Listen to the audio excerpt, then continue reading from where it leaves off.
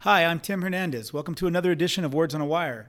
For those of you who followed us and listened to us over the years, you know that my co-host Daniel Chacon and I love stories and that we're open to stories from all walks of life and in all forms of mediums. We've had performers, musicians, actors, and poets and all sorts of storytellers here. And today I'm really excited about our special guest. She's a talented filmmaker and artist, also an organizer, and just an all-around frontera badass. And her name is Jackie Barragan. And today we'll be speaking with her about her short film, Josie, which is a powerful story about her mother. It's a documentary. Jackie is a multidisciplinary border artist, community advocate, and practitioner of her indigenous healing traditions. She's graduated from UTEP with a bachelor's degree in anthropology and a minor in dance. She's also focused her studies on grassroots activism and studied extensively with Zapatistas in Mexico. In 2020, she made her short film documentary, Josie. It's a film about her mother, and it's screened in a variety of film festivals around the country. It's also, probably more appropriately, a film about resilience, compassion, and survival, the will to survive.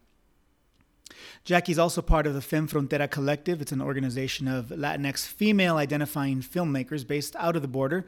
Its purpose is to create more opportunities for Latinx, Black, Indigenous, people of color, non-binary, and queer filmmakers to take back the narrative of underrepresented communities. Words on a Wire. Words on a Wire.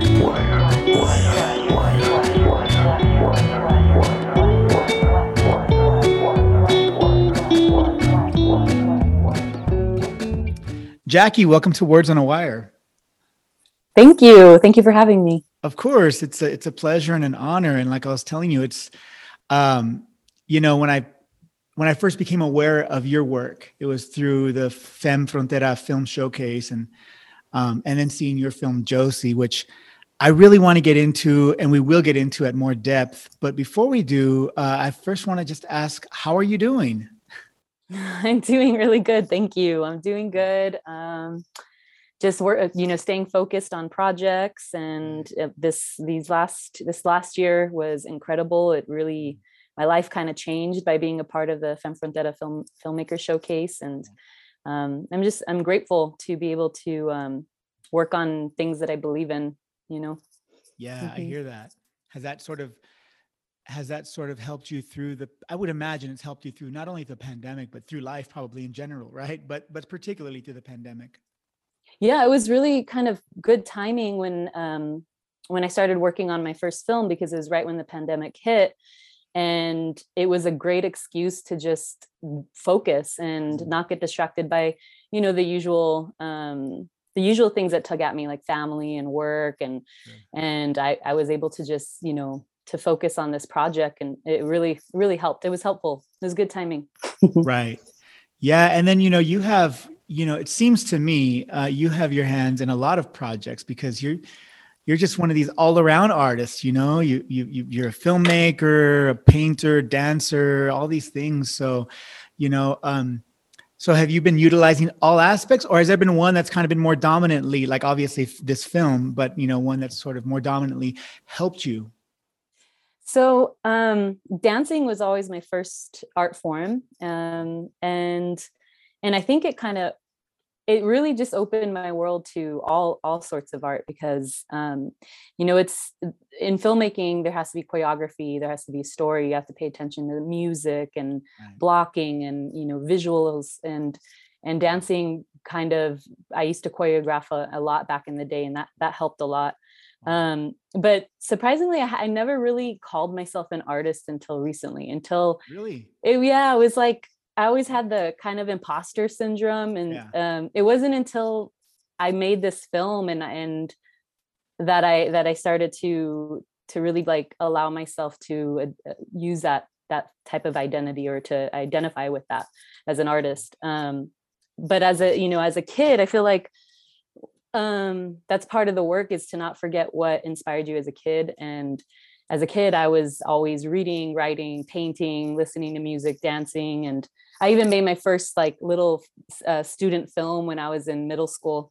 What? In Wow, in a humanities class. And I was just thinking about that yesterday, actually. Wow. It was so dramatic. The name of it was desperate liaisons. Wow, And that's like I'm like, someone's got to have that film somewhere. I want to see it.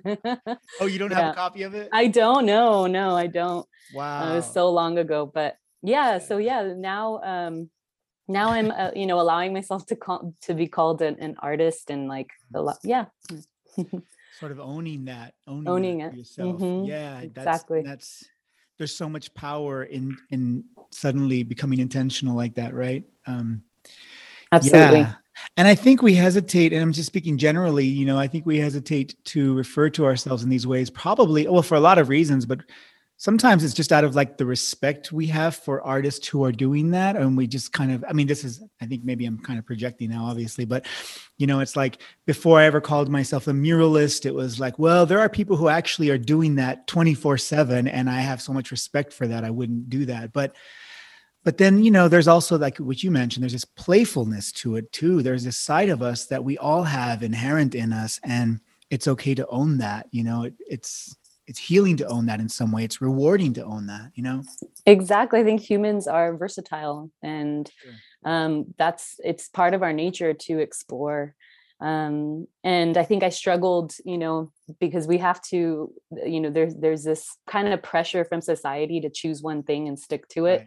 Right. And my spirit, it doesn't adapt to that. It doesn't conform to that. And I've kind of always been head to head with, but I also want to, make my family proud and be like, look, I've been dedicated to this particular career for all my life, but that's just not how I work. And I really think that's not how a lot of people work. They just have that pressure. Mm-hmm.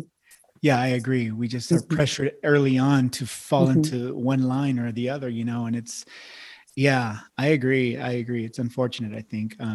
But yeah, and then for those of us who are able to, who have the mentorship or even the support, even if it's just one family member, sometimes we have the support of our one friend who's like, yeah, do it. You're good at all of those. Just do it. Like, why not? That means it's such a huge difference, makes such a huge difference in our lives, I agree. I always say that this first film, I don't think I would have been able to do it anywhere else in any other city, because I had, community here that was encouraging me, and was like, look, you got a really good story, like give it a shot. Yeah. It's an incredible story. It really is. And I'm kind of holding that, like teasing the listeners out there, because we're going to talk about that, but it's really an incredible story. But first I want to ask you about the Fem Frontera Film Collective. Tell me a little bit about how that got started, why it exists. Yeah. So 6 years ago, a good friend of mine moved back from San Francisco. She had just finished studying film in San Francisco, and she moved back home with her husband and decided to settle here. And she wanted to create a space for female filmmakers. Right. And so, she started reaching out to other filmmakers from the border, and they put on their first showcase. It was a curated program, all female filmmakers. And then she thought it was going to be a one-time thing, but it ended up catching on, and she just went for, they organized and created a board and got funding and started to offer this showcase every year. And it's a really beautiful intention, because I'm sure, like many industries, the film industries, dominated by men, and I think the percentage is like 2% of females in the film industry, right. And so which is very, very small amount of women who are telling their stories. And so it really blossomed, and they provide grants and workshops and classes, and then, after, making this first film and showcasing with them, I ended up getting a position working with them. So I'm now a part of the team, which is a beautiful blessing. Yeah. Wow. Yeah. That's so great. That's so great how things just open up. Once you set the intention, things just open up, Exactly. Yeah. So, so how long then has the collective been in existence now? Maybe it's been 6 years. So we just released our 6th showcase in November. Every November, we go through this is the first year I was able to be a part of the process of choosing. We had like 113 submissions from around the world. So it's it's very difficult. There's four of us that, had to like hone it down a small amount. And then between all four of us, we chose the next lineup, and that one was released in November. And now, we're touring it. We're going to start touring Right. it. Mhm. Yeah, and that's the one that I was able to see. That one was the last one, actually. Okay. Oh, okay. Yeah. The last one. Yeah. All right. So what you saw at the El Paso Museum of History was the 5th showcase. Okay. And then the 6th one was just released in November. Ah, Yeah. okay. Yeah. So when's the next one? The next one won't be till next November. So okay. in gotta wait a year? another year. Yeah, no. So you still can see the 6th showcase, which you haven't, and that one's going to be touring for a year. Oh, for a okay. year. Okay. Yeah. Mm-hmm. So Yeah. there'll be some other places locally here along the frontera that'll show that. Yes, and it's an incredible lineup. We have filmmakers from Pakistan and India, and from Oaxaca, Mexico. We have 2 from the border that are Nice. just so touching to see our border reflected in the way that these films are. Wow. Mhm. So who, just in your humble opinion, who are some El Paso-based filmmakers that we should keep our eyes and ears open for? Yeah. So we have Laura Bustillos, who is from Juarez, and she's a part of the Femme Frontera team. And she's currently living in New York. But she's a filmmaker. She's awesome. And then we have Sarai. I want to say her last name's Garibay, but she's a part of the newest showcase. It's a really cool film. And it's about musicians that are activists on the border, female rappers, and they're highlighting the femicides that have been, and the women that have been missing in Juarez. Right. And then we have Hasmin Harvey. She actually lives in Albuquerque, but we still consider that's like the Southwest region. Yeah, definitely. Myself. Yep. Yeah. Cool. Mm-hmm. If you're just tuning in and you're listening to Words on a Wire, we're speaking with El Paso-based filmmaker, artist, organizer Jackie Barragan about her film Josie and all the wonderful projects she's got going on. Talking about the Femme Frontera Collective and the film showcase that she organizes and she's now a part of. I want to shift directions to talk about your film, Josie. You know what? I'm not gonna try and describe it. I'd rather the listeners hear it from you. What is the film about? So it's a documentary about a story of my mother and actually her sister, which is my tia, my madrina, and them growing up in a small town, and a terrible incident that happened they shared a common abuser, a common rapist. Right. And my mom actually, utilized the rage from witnessing a lack of justice. Nothing happened to this man. She utilized that rage to fuel her to learn martial arts in Ciudad Juarez, at a gym called Gimnasio Oriental, and she just excelled. She excelled through these belts and started competing, and she competed all over Mexico and this area of the border, and ended up getting a black belt in Hapkido. And then she retired. When she got pregnant with my brother, she retired undefeated. So it's just about her. Yeah. I know. The whole time I was watching it, I just kept saying, and I don't know if I said it out loud or in my head, but I just kept saying, wow. Like it was just like one revelation after another of her resilience, her compassion. There was so much compassion in what she's doing also, in the way she approached the abuser, and then what happened in her life afterward. There was a lot of compassion there, but so much resilience that was displayed in that. And I just kept, and then so much triumph even through some of these challenges, because, she had the situation with this abuser, and maybe you can talk a little bit more about that, but then like it just kind of followed her over time as well. And yet every time she was faced with it, it was like she met it with compassion and resilience. Those are the two words that keep coming back. And I just found myself gasping every few minutes going, what? Whoa, this is, it just was like deeper and deeper emotionally. Yeah, it was such a great story. It is a great story because your mother is obviously still with us, and she's still like kicking ass. So, you know, She is, yeah, she is. She's incredible, an incredible woman. I would love to do like a whole feature film on her and her right, story, and her mother. And her mother was an immigrant from Mexico and had to leave her abusive husband, my right, grandpa, which is kind of a very common story of their time. And I knew that people could identify with it. And sure enough, when I started to show it in public, I'd always get someone coming up to me and saying, oh, like I that happened to me, or that happened to my mom, or there's just an unfortunately common story. And she's kind of a heroine, for our community. absolutely. Mm-hmm. No, she absolutely is. And then the film is also so humorous. Like that was a surprise to Yeah. me because right out the gate when the film opens up, it's a pretty heavy film, and it's dramatic, and you're feeling for the situation. But so it was unexpected that these moments of really so much light came through, and it was and it was really all around your mom. I hesitate to call her the character, the central character, but Uh-huh. it's your mom who makes it humorous. Thank You you know? for that. I wondered if that would translate, because I really wanted to capture her personality, and she's a very funny, sassy woman, and Yeah, yeah.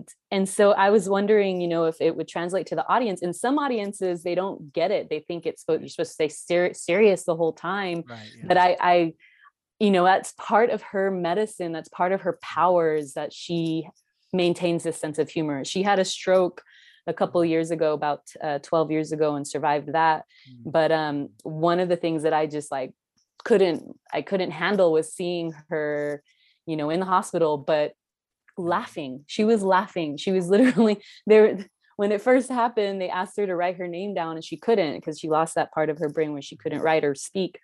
And she's trying to write, and all of a sudden she starts to just burst out laughing at herself. And I'm just like, oh my gosh, like she's amazing. Like she Yeah. uses humor to kind of get through things too. So thank you for bringing that up, because Yeah. I think some people feel like it's such a touchy subject that they're not supposed to laugh, but Yeah. she's a funny woman. Yeah. Yeah, and I'm one of those people who I actually enjoy watching. I go to the movie theaters by myself and watch films because I react so loudly, like, I mean, I'll laugh really loud, or I will be like, what? Like, so I'm a loud person in the theater, so I just don't take people with me anymore, I'm the same way. and I felt like, yeah, I think at one point I laughed out loud when I was watching, and then I noticed the contrast between everybody else not laughing, and I just kind of was like, oh, maybe I wasn't supposed to laugh. But yeah, your mom's humor comes through, her own sense of levity, her own way to approach, Mm-hmm. some of the harshness of life, Exactly. Yeah. To this day, she can be very serious, but she always has a sense of humor. So That's and great. she's still training. She's a personal trainer, and 3 times a week I go with her to the gym, and she trains me and another client. And on Fridays we do kickboxing. Wow. And so yeah, That's she ended great. up getting three other black belts. So after she retired from competitions, she continued to study Taekwondo in Florida and Kempo. And yeah, no, so yeah, Kempo and Taekwondo and Hapkido, 3 black belts. Wow. Because Mm-hmm. the situation, and take us through some of this if you don't mind. The situation is that, she had this abuser, and she basically decided to protect herself. Like she's like, I'm going to kill him. She's like, I'm going to go after this guy. And so that's why she started to train, right? Yes, exactly. She had this mission that, and I really like, it's something that I think someone who has gone through something like that can really identify with. And it's a part of the film where I get a little like, oh, I hope people aren't going to place judgment, but that's part of releasing your art. Yeah. She wanted to see justice being served, and since she couldn't rely on the system to do it, she wanted to see him suffer the way she suffered, and the way she saw her sister suffer from him. Right. Yeah.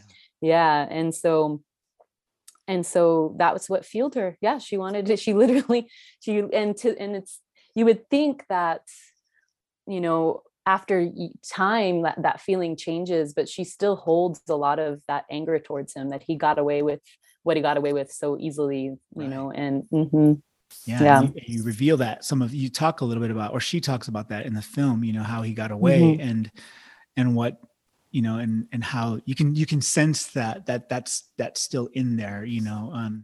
It's unresolved. Right, unresolved. That's unresolved. And yet it continues to fuel her. I mean, going around getting black belts and winning awards still, you know, winning competitions still, you know? Yeah, exactly. Yeah. And I mean, these are all true stories. Her sensei saw something in her, saw this rage, and she has more stories of where he would tell her, you need to take this out on the mat. And he would have her fight like 5 guys at a time, like five of the men against you. And she would, and they would at the end be like, stop, Jack. Okay, Josie, stop. Like, okay. Like she would go into this zone and take it out on the mat.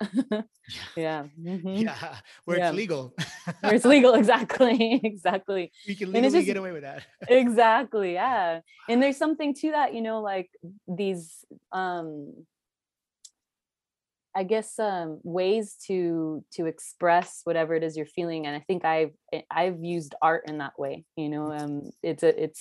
It's therapeutic. It's like the way martial arts is an art, and she was able to use that to tap into all the unresolved emotions and the things that she didn't know how to handle any other way. And back then, you don't go to therapy, you know, like you kind of keep it to yourself. Still to this day, a lot of survivors keep it to themselves.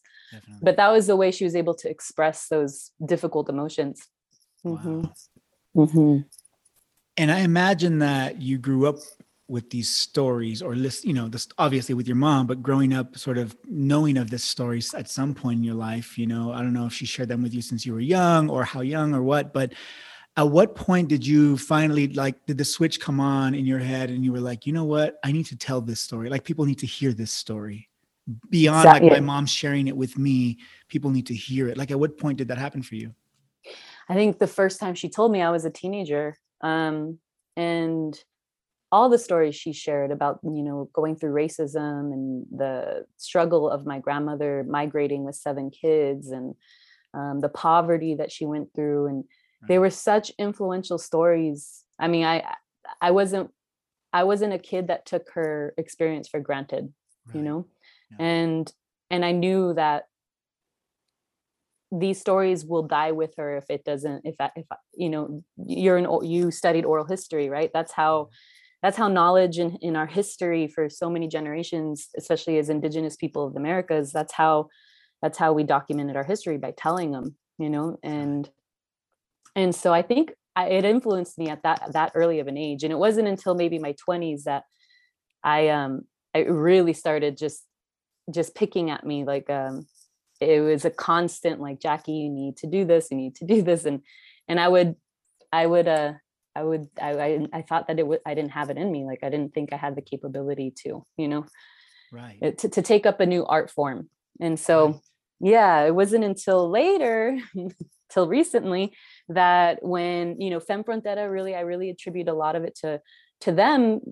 And mainly because they believed in my story, and they believed, you know, you can be a first-time filmmaker. It's not something you have to study for all your life. Like, this is, and here's some opportunities to help you. You need to do this. Right. So that encouragement really helped.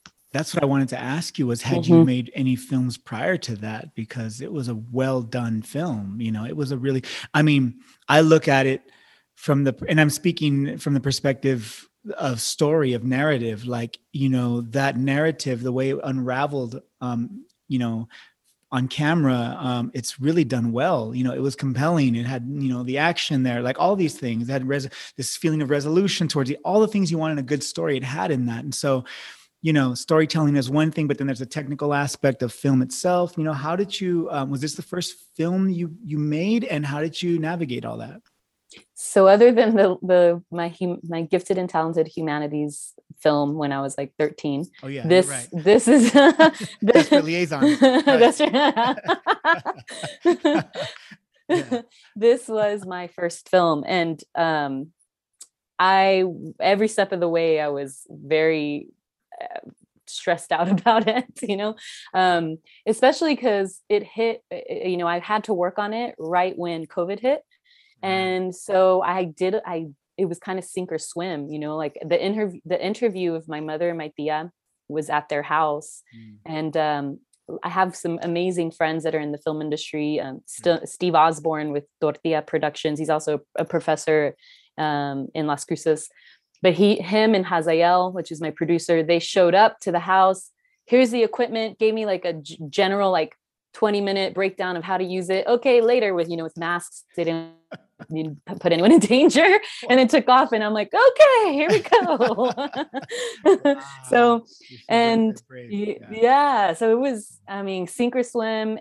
But I did have some really key help. I had another friend, Frank Luna, who works at PBS, and he's also a part of this artist organization called The Church. And I spent so many days, this is during COVID, like I was either here or in the studio with him. And he would kind of guide me through editing, because I was learning this new program, Premiere Pro. And then a lot of it too, the technical stuff was, when I look at it, I now see like, man, I wish it was better. But what mattered, and I'm glad you're picking that up, was the story. Like, is the story being told?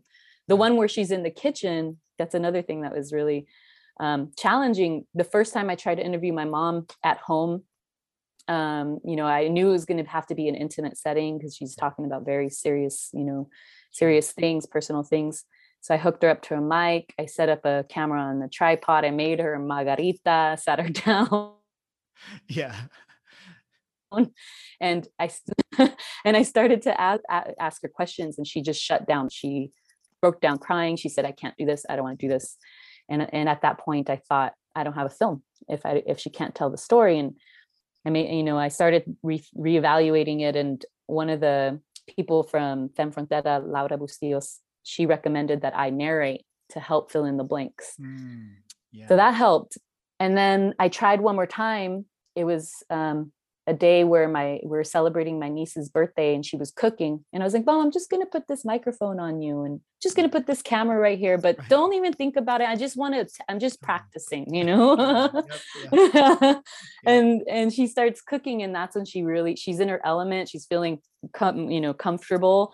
And that's, you see a lot of those kitchen scenes because of that. But the visual, the lighting, all that isn't that great, but at least I got her story, Yeah. And, that was really a powerful decision, I think, too, in the whole film, because, where she's narrating for the most part, every time I think of the film, I remember it. I see her in the kitchen, I see her, but really sort of, I say that in a way that she's really in her element, she looks comfortable. It feels intimate. It feels like you're in the kitchen with her having a conversation, so yeah, I think that was really a successful move, on your part. Yeah. Thank you for that. Thank you. And some of the fancier stuff, like we did a video, we'd filmed at her gym, the footage at the end where it's her and I sparring, we're wrapping our hands. That's great. Yeah. Steve helped me with that. He had he helped me with that part. Yeah. That was a nice way to end it, I think. Yeah. Thank you. Kind of shows now, your involvement and where you take off, Thank you. So what projects do you have coming up? So I am working. Yeah. So I'm working on another documentary about the shooting that happened on August 3rd. And how, El Paso and Juarez came together, but also just exploring, what led up to it. Also this, I guess there's a common thing between Josie and this one, is this feeling of a lack of justice, and this idea of how do we move forward? How can you ask a family member who lost someone in that way to heal and move forward? I don't know.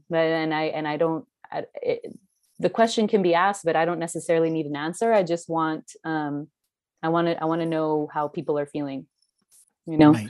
That's important. Yeah.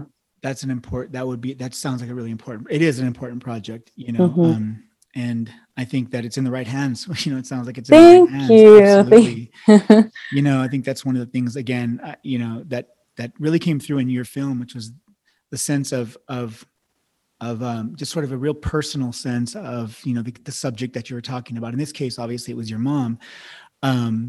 But throughout, it never felt removed emotionally. It really invited the viewer in to have a personal experience with Josie and her story, So I imagine that's some of that will translate over to this next project, and we all look forward to it, of course. Thank you so much. Thank you. Yeah, absolutely. It's incredible how time flies by. We're at the end of our interview, but if you're just tuning in, we've been talking with Jackie Barragan about her film Josie, and also about the Femme Frontera Collective and the film festival. And you can find they're on Instagram, social media, right, as well as are you. So folks can follow along there and contribute, and come out and check out the movies that are coming up. Yes, thank you. Yeah, you can follow Femme Frontera on Instagram, and they have a website. We have a Facebook, and then my Instagram is Iyari _art on Instagram. All right, Jackie, it's been great talking with you. You too, Tim. Thank you. All right. And that does it for us today. We'd like to thank our special guest, El Paso-based filmmaker, artist, and organizer, Jackie Barragan.